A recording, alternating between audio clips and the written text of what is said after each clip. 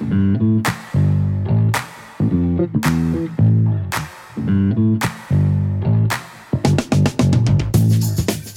you are listening to the OmniTalk Fast 5, brought to you in partnership with the A&M Consumer and Retail Group, Firework, Trigo, Sezzle, and Silk.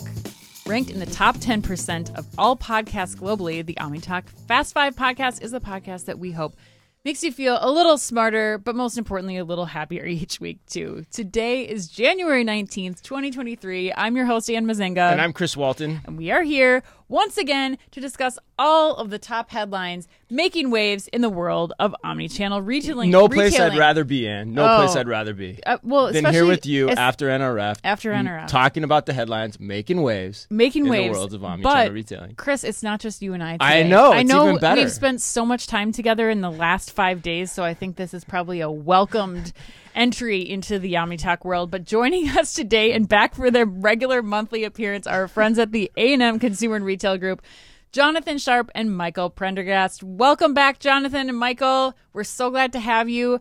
I want to go right to it. Michael, will you kick off and tell the audience who you are and what you do at A&M? Sure, and thank you. Great to be back. I'm Michael Prendergast. I'm a managing director in the consumer and retail practice at A&M. I've been in the fashion and retail space for over 25 years, and that's my background. Excellent. Thanks for being here, Michael. Jonathan, your turn. Tell us about you and what you do at A&M. Hello, nice to see you both again. Also managing director at A&M, maybe even more than 25 years in retail. Wow. More of that time in grocery. I tend to do a lot of work in the commercial space, and I also lead on consumer insights at A&M. Well, we are really excited to have both of you today. Yeah, I was loving Jonathan's on the show too. Jonathan, what number show is this for you? It's got to be like 5, 6, 7. I think it might be 5. 5. Do I get a card in the mail at 10 or something? You might. You get a curly whirly is what you get. Yes, I remember that discussion. That we will import. We will import from the UK and then send back to you. Yes, which is typical of how retailers are operating right now, actually, too. So, all right, well, let's get into it. Today's Fast 5 headlines are brought to you with the help and support of our partner, ShopTalk. ShopTalk continues to expand their lineup of keynote speakers, announcing Foot Locker CEO Mary Dillon this week. She's joining an incredible list, including Judith McKenna, Walmart's international president and CEO, the CEOs of Chewy, Pinterest, Levi's, Ulta Beauty, Tapestry, who are the owners of Coach, Kate Spade, and Stuart Weitzman. And Anne, you're hearing it first, loyal OmniTalk fans. You're hearing it first on OmniTalk. There's also a big senior executive for Google. I actually went on to check out who it is. It's pretty big. You can see who it is at shoptalk.com/US/OmniTalk. That's shoptalk.com/US/OmniTalk. And remember to make sure you're registered by March 3rd. Yes. See you there and come and say hello. We want to see you. All right, in today's Fast 5, we've got news on Starbucks going national with DoorDash, Rent the Runway building its own storefront on Amazon, Wakefern and Trigo opening their first checkout-free store in the United States, Portillo's making its drive-thrus cashless to improve employee safety. We're going to have fun talking about that one. But we begin today with news out of Walmart. Anne. Let's do it. All right. Headline number 1, Chris. That is right. Walmart and Salesforce are teaming up. According to CNBC, Walmart announced a deal with Salesforce last week to help it ramp up the sales of Go Local delivery service, which drops off purchases at customers' doors, and Store Assist, which helps employees more quickly and accurately pick and pack orders for curbside pickup and delivery. Starting this spring, the services will be offered through Salesforce and listed in its app store for businesses.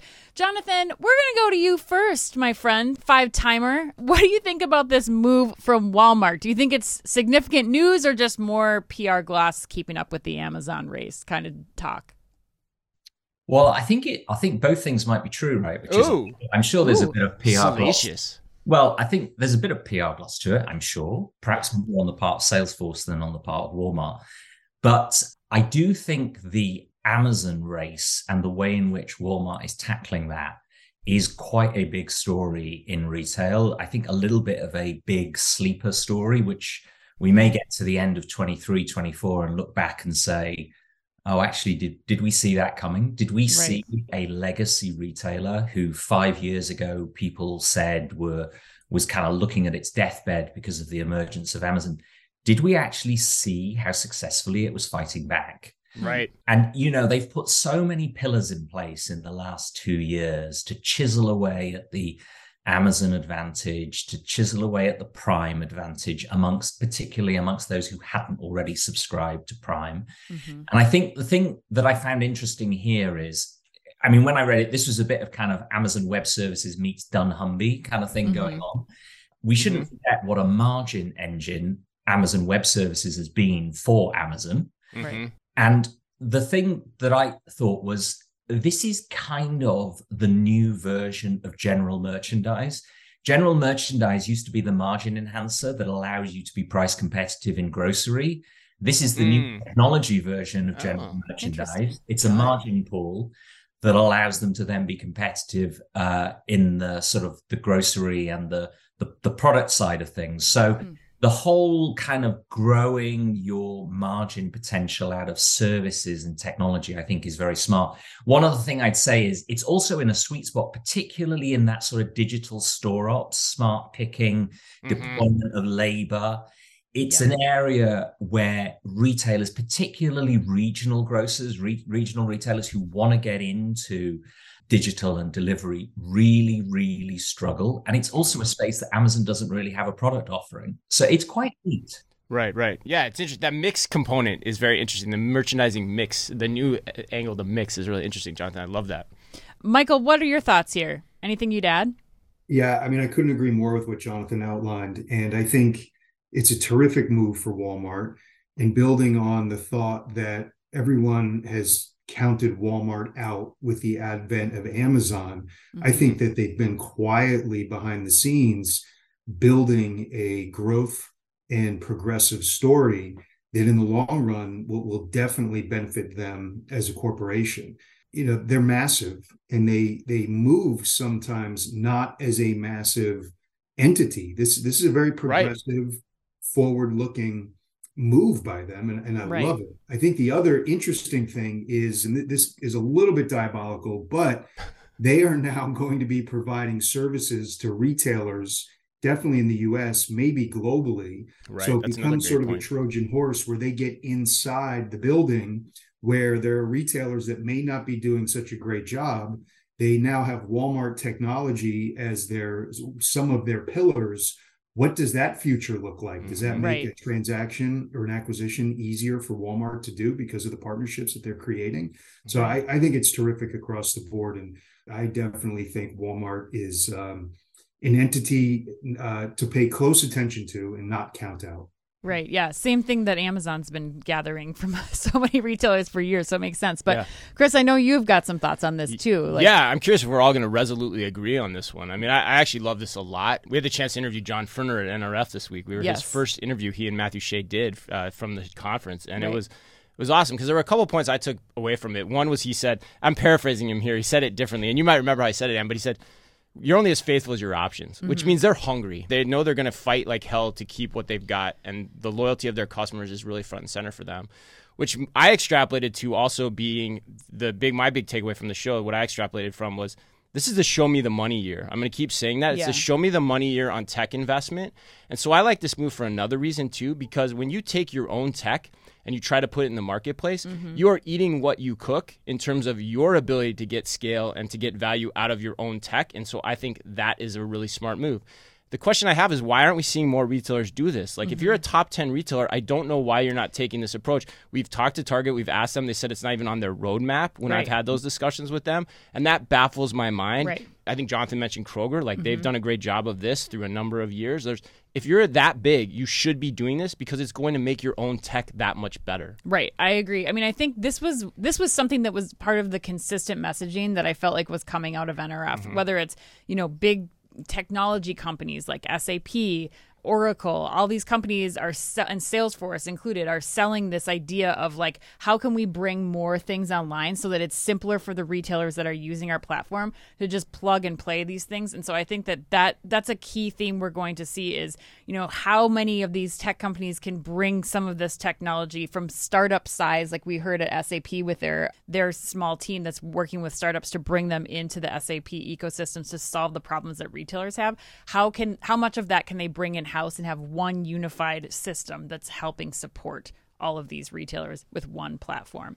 All right, Chris, let's go to headline number 2. Yeah. All right, let's do it. Headline number 2, Starbucks plans to offer delivery via DoorDash nationwide by March of 2023. According to Chain Store Age, on Wednesday, January 17th, which was yesterday. Yes. The coffee giant began offering online delivery via DoorDash actually, Wednesday was the 18th, so that article was incorrect. And yeah, so I apologize for that, OmniTalk fans. The coffee giant, regardless, began offering online delivery this week via DoorDash in Northern California, Texas, Georgia, Florida, and other select markets, and plans to expand the service to additional markets over the coming months.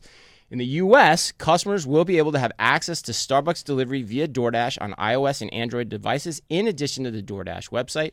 This is important. The monthly DoorDash Dash Pass membership program, say that 10 times fast, also means Starbucks customers pay $0 in delivery fees when ordering through DoorDash. Michael, my question for you is this.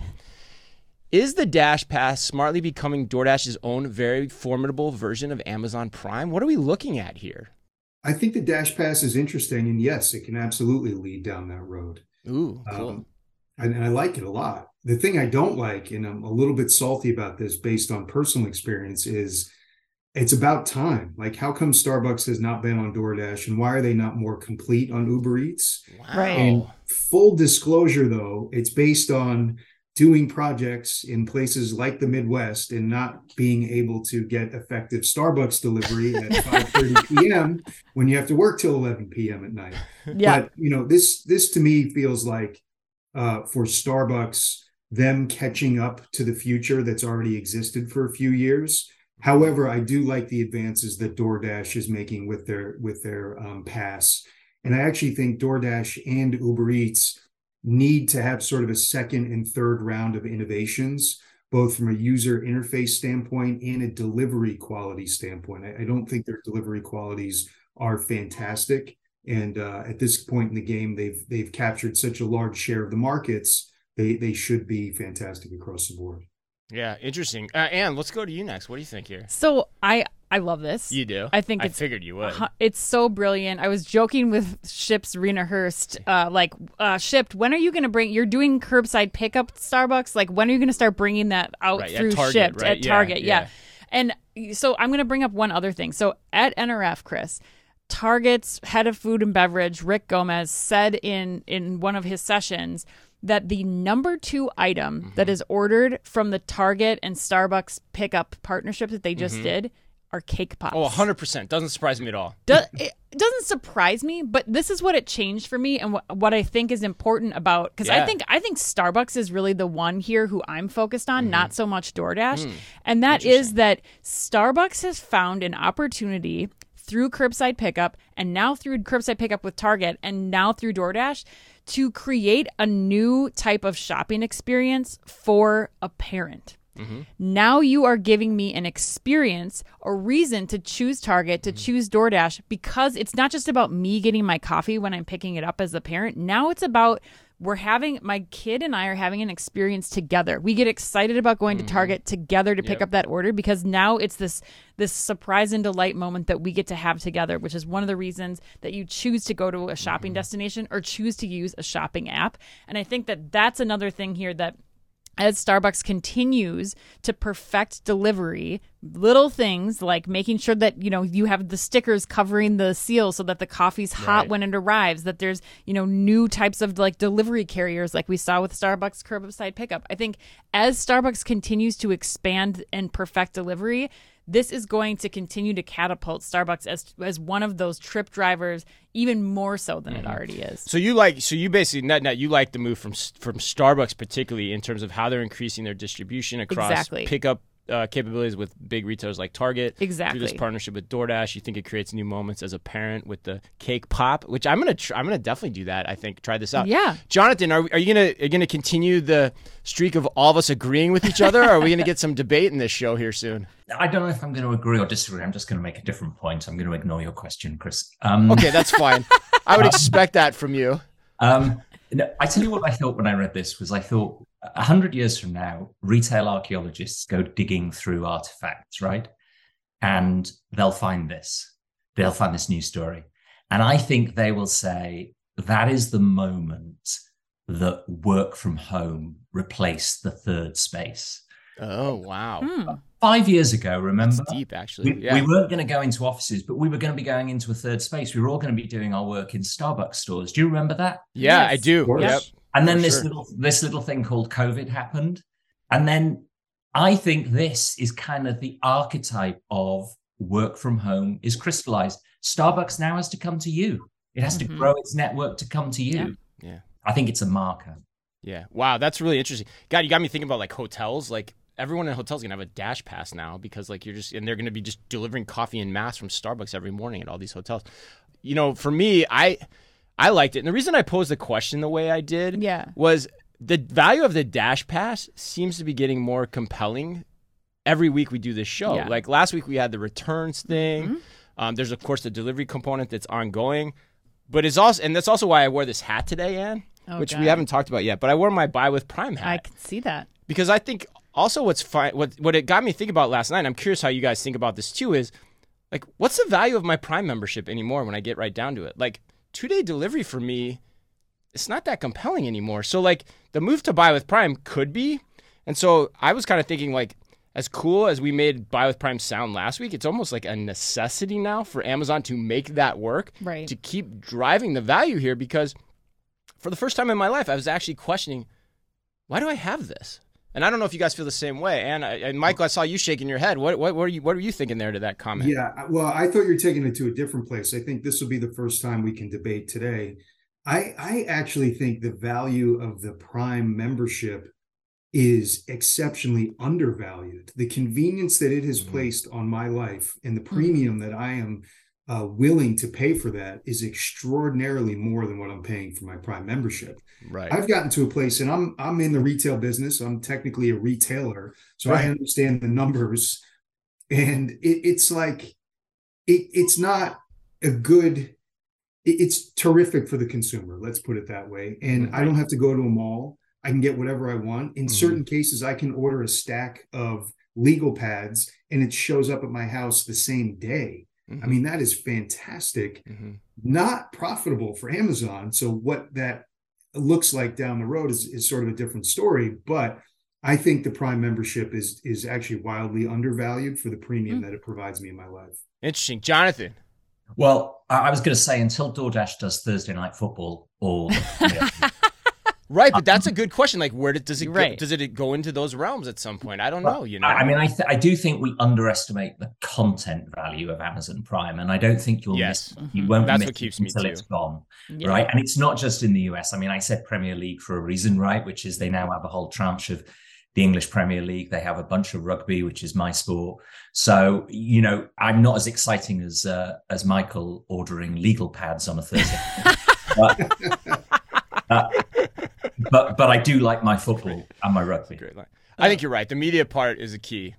You bring up a great point, though. I mean, the content access through Amazon Prime is absolutely ridiculous. So what is that worth? I mean, think about what you used to pay, and I'm going to date myself, but when you used to go and rent a VHS from Blockbuster. Right.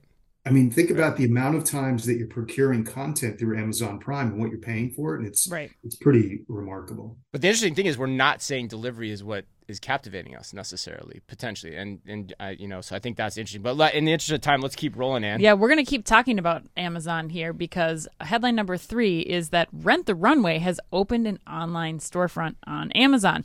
So according to Retail Dive, Amazon customers can purchase items from Rent the Runway's designer exclusive, as well as secondhand garments retired from its rental service. The move comes after Rent the Runway laid off about a quarter of its workforce in September and announced a new focus on profitability, which is I'm sorry. I have to stop. You have to pause here for a second, don't you? We were reading this story yesterday in the airport, Chris. We were prepping for the show, and I was like, I'm sorry. Wait, now the new focus after you've been a company around for how many years? Like 2023, let's be profitable. Yeah. I don't know.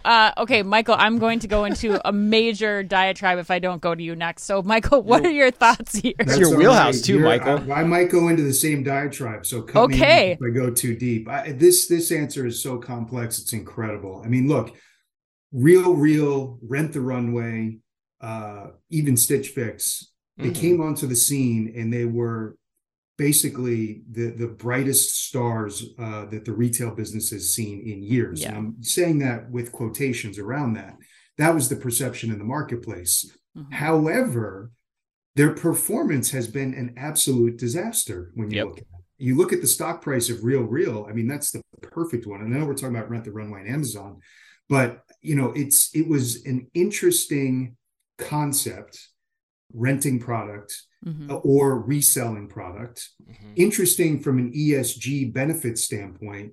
However, it's really not been successful, and no one can really figure out from an operating standpoint how to run it.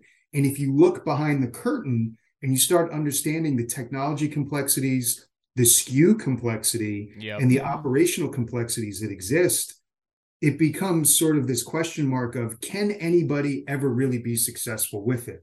Mm-hmm. Now, what's been happening, I think Amazon dipping its toe or actually jumping into this market is fascinating. When they did the partnership with What Goes Around Comes Around, I thought that was a monumental marker, as Jonathan was mentioning before. I also think this is interesting because Amazon basically now sees it as an opportunity to capture front-end business that they cannot do on their own, especially with What Goes Around Comes Around. Mm-hmm. However, they are an absolute gorilla in the marketplace operationally behind the scenes. Mm-hmm. So all of a sudden now, do these partnerships with the front end being Rent the Runway and What Goes Around Comes Around, and I'm sure they're going to do more, plugged into the Amazon machine, start to turn it into a profitable entity? It might, but at the same time, it might not. As we were talking about before with Amazon, clearly they're not super focused on profit. So it's going to be very interesting to see how this all plays out. But in a very long-winded way, I love the move by Amazon. I think Rent the Runway and What Goes Around Comes Around should actually be worried about the partnership in the future of their own longevities.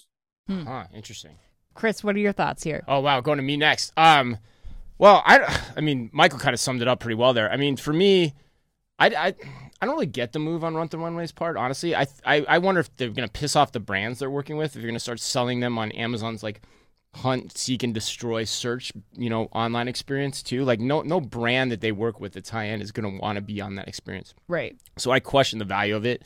So ultimately, to me, going back to your point about the new focus on profitability, it honestly seems super desperate. Mm-hmm. I think we might have had Jonathan on the show too. I can't remember if or somebody from A&M, we were talking about Gap going on. I think this is totally different, and that's why I don't like it. Yeah. Jonathan, what are your thoughts here? You're nodding along. Well, I thought, I think this is a bit of a sort of mini trend, isn't it? Which is retail innovation, which sort of bursts bright, but then struggles for distribution or struggles for customer acquisition, goes and clings to the Amazon life raft. Mm-hmm. And in a way, it's extremely smart of Amazon, right? Because they basically bolster out the Amazon offering, picking up segment after segment after segment.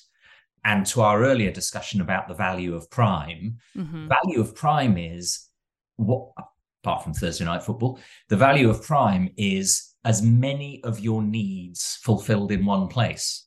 Mm-hmm. And this is just another example of it. But there's a huge asymmetry of power here, right? You've got a struggling innovation, right? You've got an acquisition and distribution monster. Right. Yeah. I mean, I think what we're hearing here, and this kind of echoes my sentiments about this too, is that, it makes sense to try to leverage the operational backbone of Amazon to make this business more profitable. You're certainly opening the aperture here of people who can find Rent the Runway product, who can leverage their Prime benefits in order to get that product sooner. But my question here, and another part that we haven't discussed in this conversation so far, is that Amazon keeps talking about how they're really trying to get luxury to take off on Amazon. And I still think, I don't know that this is where Amazon, like, this doesn't help Amazon get more people shopping luxury on the platform. I just don't 100%. see it. You're just not going to see people, going to Amazon and typing Diane von Furstenberg. Like, that's just not going to happen. The only way, and this is a long shot, Chris and I talked about this in depth yesterday, but the only way I can start to see like a luxury consumer really going to Amazon in this capacity might be if they start to bring that secondhand or pre-worn apparel, designer and luxury apparel from Rent the Runway into Amazon's fashion stores, and really having that be a destination instead of the typical consignment shops that, we have no idea what's in there. It's always a treasure hunt when you get in there. But if you could, know with certainty there are 6 different gowns in my size at my local Amazon fashion, and I can go there and execute and try something on and then walk away with something instead of, ordering 2 things from Rent the Runway, there's a possibility there. But the amount of struggle and work to actually make that happen here is, I think, a long haul for Amazon. So I don't know that we'll actually see that happening. Right. I mean, I think there could be a there, but it gets back to the point of Michael said too, like, can you make the current model work? And then if you do that, does that become even more difficult as well? Right. Well, and you just made me think of this. If you look at the what goes around comes around partnership, right there, and it made me think of The House of Gucci, the movie. Yeah. When Al Pacino's character, there was a dirty little secret that most of the Gucci business in the US was counterfeit, but they knew it and they were happy with it. So the question I ask is this a way for the luxury brands to basically start to grow their businesses with a dirty little secret kind of under the covers of doing the business? Now there's a third party in between, but it's still more revenue. So it'll be very interesting too to see if they eventually get over the Amazon hump and plug into it. Ooh. Could be, may not be, but we'll see. That's a good little twist. I like that, Michael. Chris, let's go on to headline number 4. All right, Ann, I'd love to, but before we get to headline number 4, fresh off NRF in New York City, I want to tell you about another trade show we are both planning to attend, you loyal OmniTalk fans, and that is Home Delivery World. Home Delivery World is the largest free supply chain and retail logistics conference and expo, and it is this June 14th and 15th in Philadelphia. It's free to attend. It will have over 350 exhibitors, all showcasing cutting-edge retail logistics solutions to well over 7,000 attendees. Man, that show is growing. Just head to terrapin.com/home delivery world to register now. That's Terrapin, TERRAPINN.com/home delivery world to register. All right, headline number 4. According to Winsight Grocery Business, Wakefern Food Corp held a ribbon cutting ceremony on Monday for its latest shop called The Pantry, a frictionless convenience store for the workers at its Edison, New Jersey campus featuring Trigo's AI-based technology. Open to only workers from Wakefern office buildings, The Pantry uses computer vision with a series of cameras and shelf centers to identify products such as snacks, salads, pantry staples, groceries, and prepared foods. I always love the pantry staple. Wakefern is the first U.S. company to test Trigo's technology, which is already deployed in several locations around Europe and the U.K. Jonathan, given that you are very close to some of Trigo's first installations in Europe, being that you are in London, what is the significance of this announcement in your mind? Well, Chris, it's even better than that. I'm from London and I'm sitting in New Jersey. So, I mean, I've got it all covered, right? Wakefern just down the road. That's right. I forgot about that. Yes. Yeah, come on. I'm very disappointed they didn't invite me to the ribbon cutting, given I'm a local. But anyhow. And you have, That's and right. something, I forgot you're in Jersey. Something tells me, Jonathan, you have your own giant scissors stored somewhere away up in your office. I do, exactly. And my royal wave for every ribbon. BYOS. Yes. Yeah. Jonathan will be there. So what do I make of this? Well, first of all, I think the particularly interesting thing about this is it's a kind of a demonstration of how you sell technology in a franchise model, right? Because this is about Trigo and kind of Wakefern Center trying to create a pull amongst their franchisees for why they would want to invest and deploy the technology. It's not quite as simple as picking a store, running a trial, and then expanding it across an estate if you don't own that estate. So, I mean, that was the primary thing that struck me, was it's this sort of two-step approach to deployment, which then does raise a question for me about how quick is it therefore going to be, right? Because, franchisees, particularly sort of family structure franchisees, they have a different view of kind of lifetime value. They have a different view of kind of payoff periods. There will be a sort of very varied appeal amongst that group. That said, the thing that I did chuckle at was I noticed that Wakefern is immediately on Trigo's landing page on their website. That's right. So, it's Tesco, Reva, Netto, and now Wakefern. So they're either very confident about a bunch of franchisees already signed up, or they're very confident about how compelling the demo store is going to be. But the thing I'll be watching will be speed. It's just very difficult in that franchise environment. Right. That's a great point. Yeah, that's the new wrinkle here is that, and I mean, first of all, they actually got that type of setup to commit to this too, which is interesting in and of itself. Anne, what do you think? I think this is the big story here, even though, this is just an employee-owned store right now or employee-only store, is that Trigo is now here on U.S. soil. Like Jonathan said, the Wakefern logo is on the website. And I think that plays into, for me, what Dave Ritter from A&M on our end of the year show last year said that, there may be another non-Amazon provider that's doing a full-scale Just Walk Out grocery store in 2023.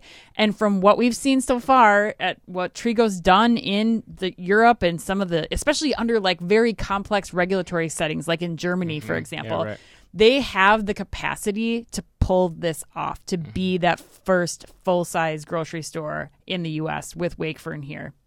Yeah, I mean, I know Dave Ritter thinks, I think he said on the annual show, he thinks it's going to be a good bango. Trigo's, trying to line up the resources to do it as well, as it appears from this story. Michael, what do you think here? Do you have any thoughts? Yeah, I mean, I love it. I think it's the future. So a frictionless environment in grocery store turning into frictionless environment in retail. We're headed there. Whoever can get there first and figure it out and then expand it and then have the others follow, I think is going to be wildly successful. But I love the idea. I think it's truly future of the retail business, or major part of the retail business. Yeah, absolutely. I don't have much to add here beyond what the three of you have said. I mean, the only other point I'd bring up too is U.S. retailers are creatures of habit. We talk about this on the show all the time. So I'm not surprised to see the first U.S. one of the first U.S. grocers take the same approach that they basically deployed with Trigo and Tesco in Europe. They went to the company store first, then shortly thereafter they rolled it out to an actual operating grocery store in market or something like that. And I have no idea if that's the case, but to Jonathan's point about them promoting on the website, you have to wonder if that's in play here or if it won't. And Trigo's track record is pretty good too. Relatively speaking, amongst these providers, they're one of the few that I can point to who has consistently continued to roll out with the people they're doing business with. They've rolled out more with Revo. They've rolled out more with Tesco. They've announced more plans to roll out with Aldi already. That's something to watch. So I think the fact, to your point, that this is the first one in the U.S. for arguably the best provider in Europe right now is something to watch. All right, let's go on to headline number 5. So Portillo's is making its drive-thrus cashless, Chris. Ooh, cashless. You got to bring your card when you're getting your dog, okay? Okay, yes, of course. According to Restaurant Drive... Always do, Ann. Always do. According to Restaurant Drive, the chain, which has over 70 units across 9 states, stopped accepting cash payments at its drive-thrus beginning Monday, January 16th. The shift is intended to improve safety of the staff, according to Portillo's CEO, Michael Osenloo. Osenloo, I guess, yeah. I hope I said your name right, Michael. Which was quoted. He was quoted in Restaurant Dive. He said, quote, "Workers across the restaurant industry have been robbed or threatened at gunpoint or knife point on the job," end quote. Yeah. Yowzer. The setup does sound kind of dangerous when you get down to it. Yes. Yeah. Cash will, however, still be accepted within the walls of the restaurant itself. Jonathan, let's go to you first here. What's your take on this story? Poor drive-through people getting robbed at knife and gunpoint. That sounds awful. Yeah, I mean, it's kind of something no one should go to work fearing. Right. And, if you run a team in retail or in hospitality, and you think that's a risk, you do everything you can to mitigate it. So I absolutely get that motivation. And to Chris's point, their model is not all of their team are sort of within the booth or behind the screen, right? They've got Mm-hmm. people at the menu board able to direct you and, of course, trade you up as well. So they are particularly vulnerable. That said, I'm pretty sure that the real lead here is actually buried a little bit further in the story around what it does to speed of transactions. Right. And kind of clearly what that does to the economics of drive-through, right? Mm-hmm. Not to mention the savings you get from cash handling costs and all those sorts of things. And so to that extent, if we sort of put to one side the safety issue, which is very real and I'm sure was the trigger for this, if we put that to one side, this is just another example of the move to cashless, right? Yeah. Yeah. I mean, it's a bit consistent with the conversation we just had around digital walkout stores, right? Is all of these points of friction are being removed by technology enablement, and what that's doing to costs for these retailers is potentially very significant. I do think, by the way, there's a major social question around employment in retail. We shouldn't ignore how significant an employer the retail and hospitality sector is in the US. I mean, that's for another day. That's another question. Businesses have to maximize their profit. I completely understand that. And this is, I think, one of the major sort of trends that we're seeing. And here it is playing out again. Yep. Yeah, Chris, what are you seeing here? Like, are your thoughts consistent with what Jonathan's saying? Yeah, I think they are, and it's funny. I was thinking about that same angle Jonathan was talking about this morning as I was thinking about this too, because there's going to be a negative sales impact from not taking cash through your drive-through, and so it's got to be a big pill to swallow unless there's other operational efficiencies that you're thinking you're going to gain from this. My question is really like, where does this go next? I think we're going to see more of it. A lot of the quick serve restaurants have gone to this model, especially in the pandemic, as curbside pickup and everything else has become just that much more prevalent. Like Chick-fil-A has I feel like 600 people outside in its drive-through lanes, right? As an example. But the question for me is like, do governments continue to allow it? Like, does it push into the store? Did the store itself only become cashless? And do the governments locally allow this to happen? We know in New York, you were required to still take cash, which is going to be an important part of the rollout story, potentially with, the Wakefern, depending on where they start to deploy those stores and everything. So that's my thing. I mean, I think we'll see more of this, but there's a lot of things that we have as a society have to come to grips with for us to do this in the right way. Michael, any thoughts here from your side? No, I mean, I agree with everything Jonathan and Chris just said. I think just from a safety standpoint, we obviously talk to senior leaders in the retail business. They're all hyper-focused on employee safety, to a point where two CEOs recently separately had told me, we tell the employees to give them what they ask for and basically give them the keys to the register. Right. So I think this is a great move to protect employees. But to Jonathan's point, you have a lot of operational benefits. And then from a futures focused standpoint, it's heading towards cashless. So it's definitely a first mover. I have a question, you guys. Okay, one, I have a problem with there still being cash accepted inside if safety, like Jonathan's saying, is really the concern. Because aren't you still putting the associates then that are working inside the store in danger? Because now that's where all the cash is going. It's not separated by drive-through window and like checkout lane. It's a little bit of a conflict too, because if you're accepting inside, you don't avoid the operational efficiency of not having a cash drop. Exactly.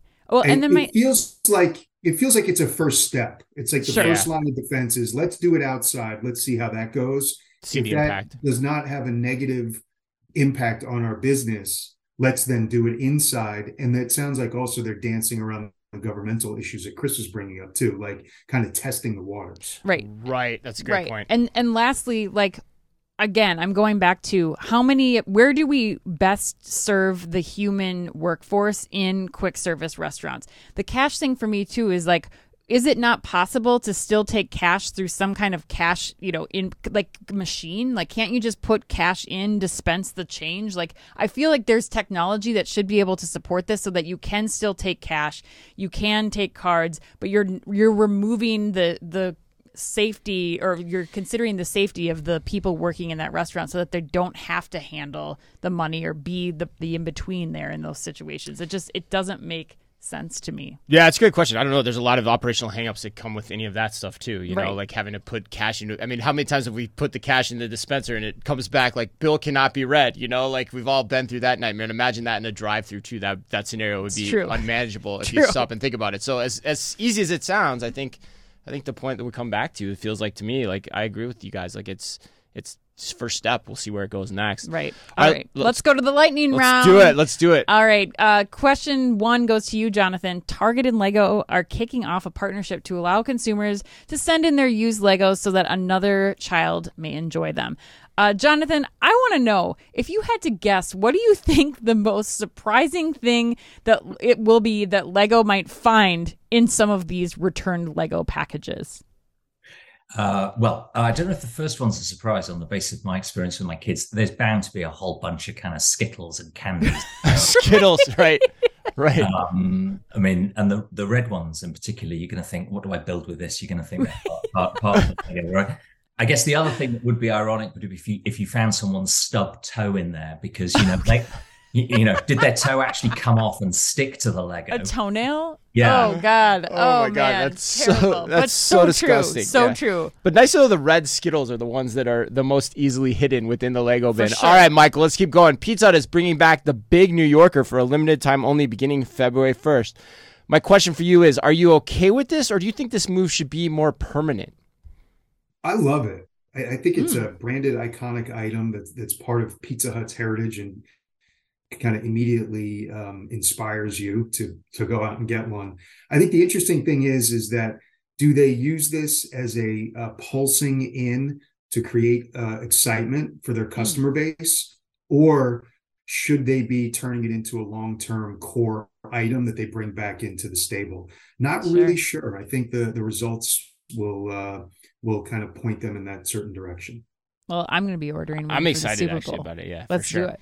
All right, Michael, we're going back to you for question number 3. Volumental, a fit technology, just announced their partnership with Under Armour, where customers inside Under Armour stores will be able to step on a Volumental plate, scan their feet, and be served up the specific products that will best fit their feet.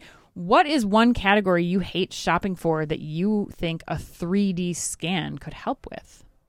Yeah, this one's kind of a layup. I mean, shoes. Right. Whether it's dress shoes or sneakers. Right. So they're on the right track. Yeah. They're on the right track. I love this one too. I mean, look, it's so volatile, the fit standards across brands. Sometimes you're a 10, sometimes you're a 10.5, sometimes you're a 9.5. And then also the actual structure and fundamental underlying construction of the soles is different, so different across brands. So whether you have a high arch or a low arch, it makes it very difficult to shop for shoes effectively. So I think obviously footwear is a great place to start. Absolutely. So Michael's all in on shoes. All right, Jonathan, we're going to get you out of here on this. This is one of my favorite all-time questions. Actor John Larroquette, famous for Night Court, admitted he was paid in weed for his role in the 1974 horror classic, The Texas Chainsaw Massacre. Jonathan, my question for you is, what is the strangest thing you have ever accepted in exchange for any of your services? Any of my services? Yes. Well, it's not narcotics, so it's okay. Yet. Yes. Who knows who's listening? Maybe when you retire, Jonathan. Yeah. So I guess I do have one, which is a long time ago in my career, to do someone a favor, a kind of a pro bono or low bono kind of piece of work. My payment was tickets to a Soccer World Cup match in France. It was England versus Argentina. I think it was round of 16. For those of you old enough and into soccer enough to remember it, it was an amazing match. Michael Owen scored a wonder goal. Beckham got sent off through some very devious Argentinian tactics, actually. And it's a very famous World Cup match. So actually, I came out pretty well. Yeah. What year was that? Was it 98 or? France 98, yeah. 98. Nice, very nice. That sounds awesome, man. Well, smart trade, man. I think you got the better end of that deal, too. That one worked out well.